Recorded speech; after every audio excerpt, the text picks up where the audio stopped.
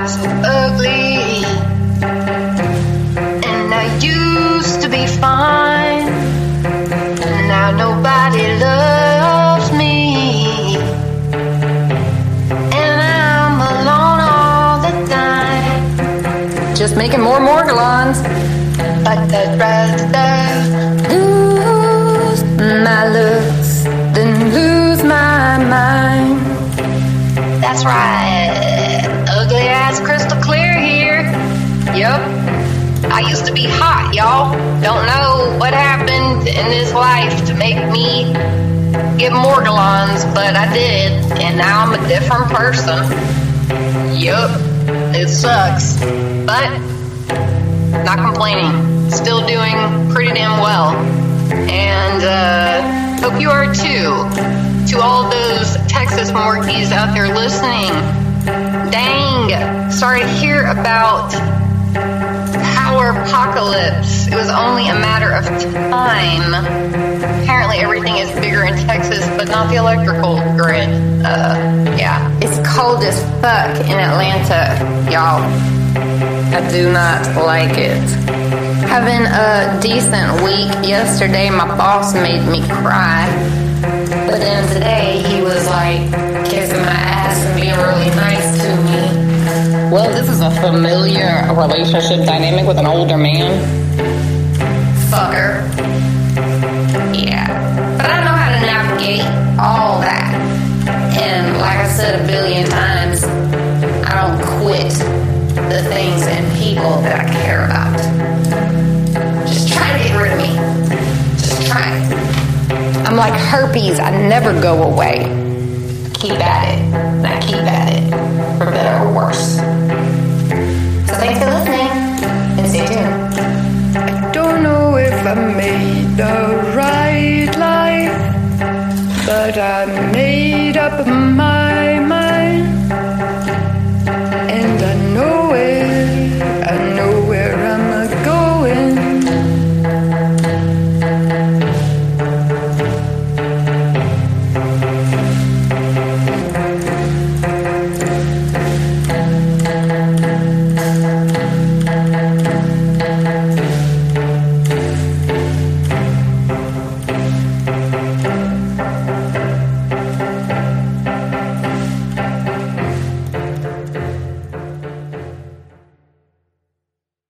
So the Morgellons Research Foundation, MRF, was a research foundation started by Mary Lado, the mother of Morgellons. She abandoned that when she dropped out of public life for whatever reason. But the Morgellons Research Foundation seemed to continue and carry on until about 2014. You can still find the website on morgellonsexposed.com. It's an interesting time capsule. But when you really go into it, they're the only people. I mean, this is some of the most recent demographic information about Morgellons that's available. And this shit, like I said, is like 2000, 6 or 7 or something. The Morgellons Research Foundation is a 501c3 nonprofit organization established in 2002 in honor of a 2-year-old child with an unknown illness, which his mother labeled Morgellons disease. The MRF is dedicated to raising awareness and research funding for this poorly understood illness, which can be disfiguring and disabling and affects people of all age groups, including an increasing number of children. The number of families currently registered with the MRF is believed to represent a fraction of the true number of affected families. The MRF fully supports the formal efforts by the CDC and Kaiser Permanente's Northern California Division of Research to investigate Morgellons disease. Right. So we can tell that this was done before the publication of that shit study. Yeah, excuse me, I'm so tired. I'm not sleeping enough. Things are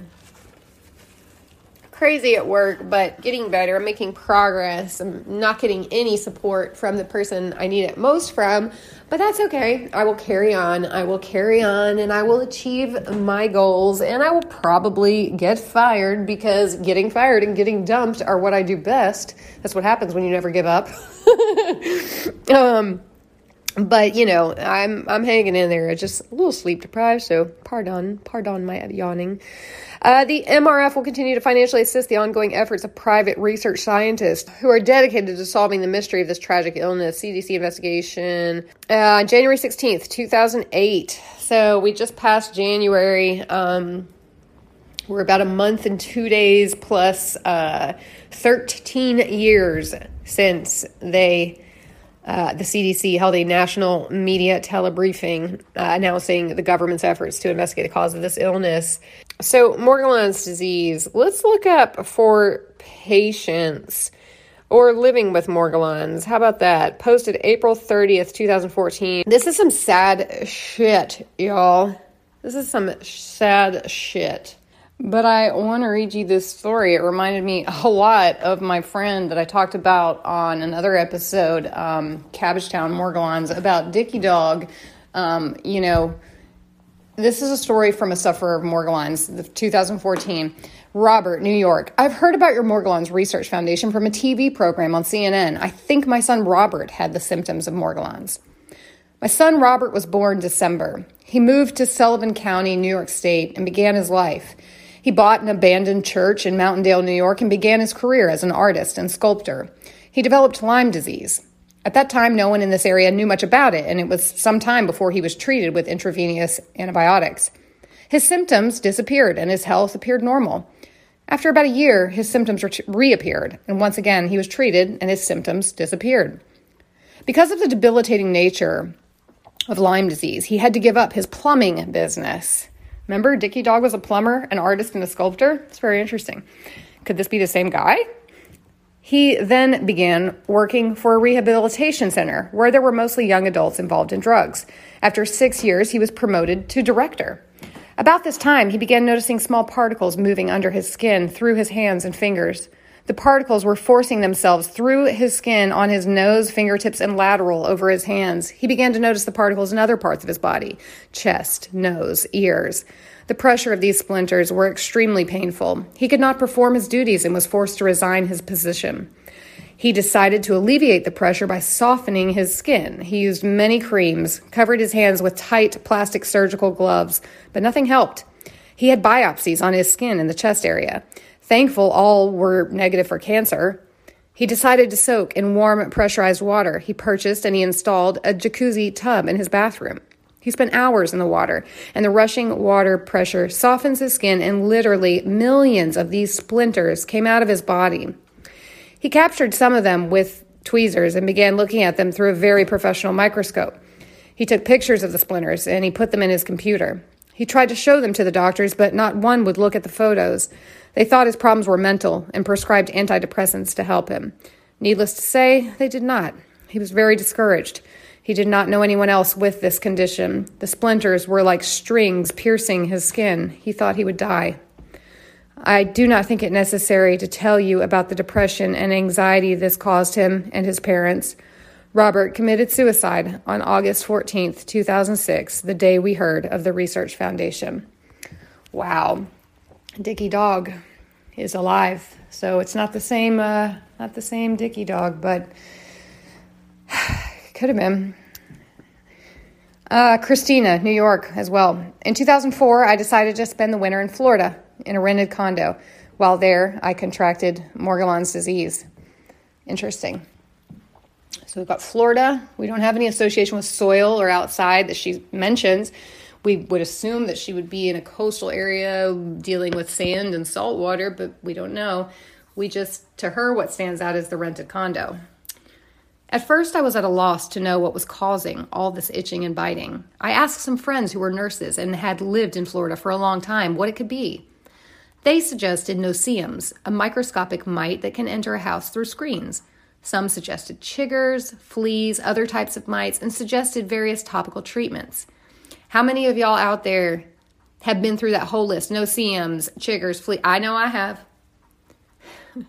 Nothing worked. I was convinced I had some type of microscopic mite that came from a home that had a mangy dog and many stray cats. Dogs and cats. Back to the pets. I'm telling you guys. Dogs and cats. Pets. This parasite has an animal host and it can infect humans as well. It's got to be related to pets. That was the number one correlative variable in the CDC's study. Something like 60% of people with Morgellons had a dog or a cat at home. So keep that in mind before you go rescuing any dogs. So I set bug bombs in the condo on 8 occasions. Yeah, me too, lady. No change. Yep. I spread flea powder all over. Yup. Sprayed Raid. Yup. To no avail. I used mite spray. Oh, yes, I did too. I used Frontline. Oh, yes, I did too. I used insect repellent, Maalox, rubbing alcohol, hydrogen peroxide, tea tree oil. Does this sound familiar, guys? I tried a variety of topical treatments. Little relief. I learned quickly that nothing could be worn twice with washing, and bedding must be changed daily. Y'all, I started out in my Morgellons journey trying to achieve that shit. I've told you many, many times, I'm a goddess, but not a domestic one. I don't do that shit anymore, because guess what? It doesn't make a bit of damn difference. So if you're wasting your time and energy on that daily laundry sheet changing bullshit, trust me, it's not going to get rid of your Morgellons. But anyhow, when I returned home, I was inadvertently passed when I returned home, I inadvertently passed on the disease to the people I cared for the most. My sister, 2 daughters, and a granddaughter. The first doctor I saw said it was an allergy. The next doctor gave me Ludain lotion and Quell. So he thought it was like a body lice. Those are drugs that treat body lice and scabies. That worked for only a few hours. The next doctor told me to identify the pathogen and then he would know how to treat me. I turned to the internet for help. What the fuck? Whether these doctors are diagnosing you with fucking possession or they're telling you to go figure out what your illness is and then come back and tell him how to treat it. Hey, why don't I cut the middleman out? Since you're not doing anything to earn your keep. Fuck, man. Very disappointing, medical community. Very disappointing. When I returned home, though I warned my sister and daughter against it, they could not believe it was as serious as I said, and they came to visit my apartment on several occasions and contracted the disease. I could go about the frantic attempts to get help, the frustrations and rejections encountered when turning to mainstream medical establishment for help, the expense of products and treatments to obtain some kind of control or relief over the symptoms of the disease, the growing isolation from friends and loved one for fear of further spreading the disease, which happened anyway. After a year and a half, and after throwing away many clothes and several pieces of furniture, getting rid of my upholstered car and other things, I finally felt clean and free of the disease. But then I visited a daughter and granddaughter whose home I had deliberately avoided for fear of spreading the disease to them. And inadvertently, I brought it to their home. They contracted the disease and my symptoms returned. It was only at that time that I finally realized I did not have a mysterious mite, but I had Morgellons. Yeah. I remember that moment too. What was her name? This is our friend Christina from New York. Yeah, been there, Christina. Everything you described have been there. Except I haven't given it to anyone that I love. I don't think, unless I gave it to Tomfy or he gave it to me. I don't really care. But I really think my ex gave it to me. And that's just one of many reasons that he ought to be hung from one of my loblolly pines from his toenails. But that's not going to happen because it's bad enough that I don't have the strength of spirit or heart or mind to forgive him. I also don't want to put myself in a position of not forgiving myself because I must forgive myself because I can get away from him, can't get away from me. So I forgive you, Crystal, for all the things you have done that hurt me. I forgive you, Crystal Clear. I do forgive you. But I don't forgive that asshole anyways. Back to Christina's story. This is definitely a contagious disease. No, sorry. So it was only at this time that she realized, I don't have a mysterious mite, but I had Morgellons. Oddly, my daughter's husband and a grandson did not get the disease, though they were exposed over the many months. At least they show no symptoms. Only my blood relatives. This is definitely a contagious disease, but not everyone is susceptible. It is a very difficult disease to eradicate, though a few people over a long period of time using various methods seem to overcome it. I want to be one of those people. Oh, did they overcome it? I mean, we probably won't hear their stories, because if you have left Morgellons in the dust and, you're rid of it somehow, well, I'm sure you're just, the last thing you want to do is freaking focus on or think about or talk about your Morgellons experience. I tend to think that just how persistent this is, how many things I've applied to this thing: antiparasitics, antibiotics, antifungals. I mean, how the fuck do you get rid of this, man? Like, when I first got this, I thought I had scabies, because I just, it just didn't even cross my mind, because again, like I've said so many times, I thought Morgellons was delusional disorder. Like, I believed the CDC. I knew what it was, and I thought that the CDC was like, obviously, it's the CDC. They wear white coats. And they did a big study, a huge study, ginormous. Didn't know it was like, really and truly, like 70 people took a survey monkey, and like 40 of them, 30 of them got looked at by a doctor, and like 12 of them actually had a biopsy taken and examined. But, didn't know all that, and didn't think it was possible that a totally sane person like myself could get a delusional disorder, and still don't think that's possible. But as it turns out, my premise was wrong, and Morgellons was not a delusional disorder. As it turns out, shockingly, still shocks me. I mean, I've had this shit since, I call it like June 30th, probably. Probably had it like at the beginning of June or even the end of May, but like, I definitely, for sure, knew that I had scabies, what I thought was scabies, on June 30th, because I went to go see a doctor for it and got permethrin and a corticosteroid shot, which was probably the worst fucking possible thing that he could have given me, regardless of whether I had scabies or Morgellons or any other parasite. But I digress. I just know that even now, what is today, the 18th of February? So July, August, September, October, November, December, January, February. Okay. 8 months in to the Morgellons, every single fucking day, I'm like, I can't believe this shit is real. I can't believe this shit is real, and that it's like going on right just under the nose of the society that I just used to belong to.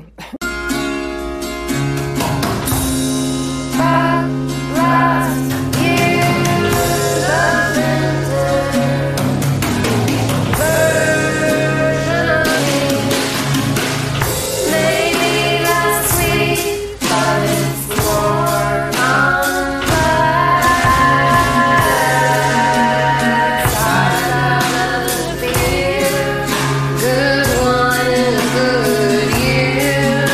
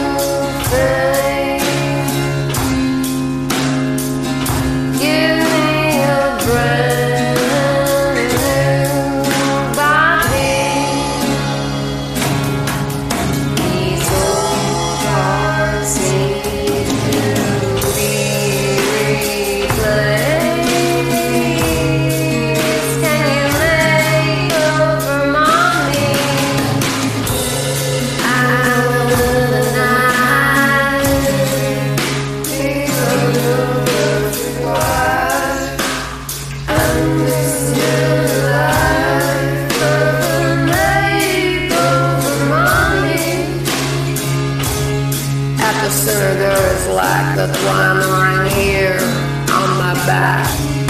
Would you cut me some slack? I'm tied to these train tracks here. Here's the fear.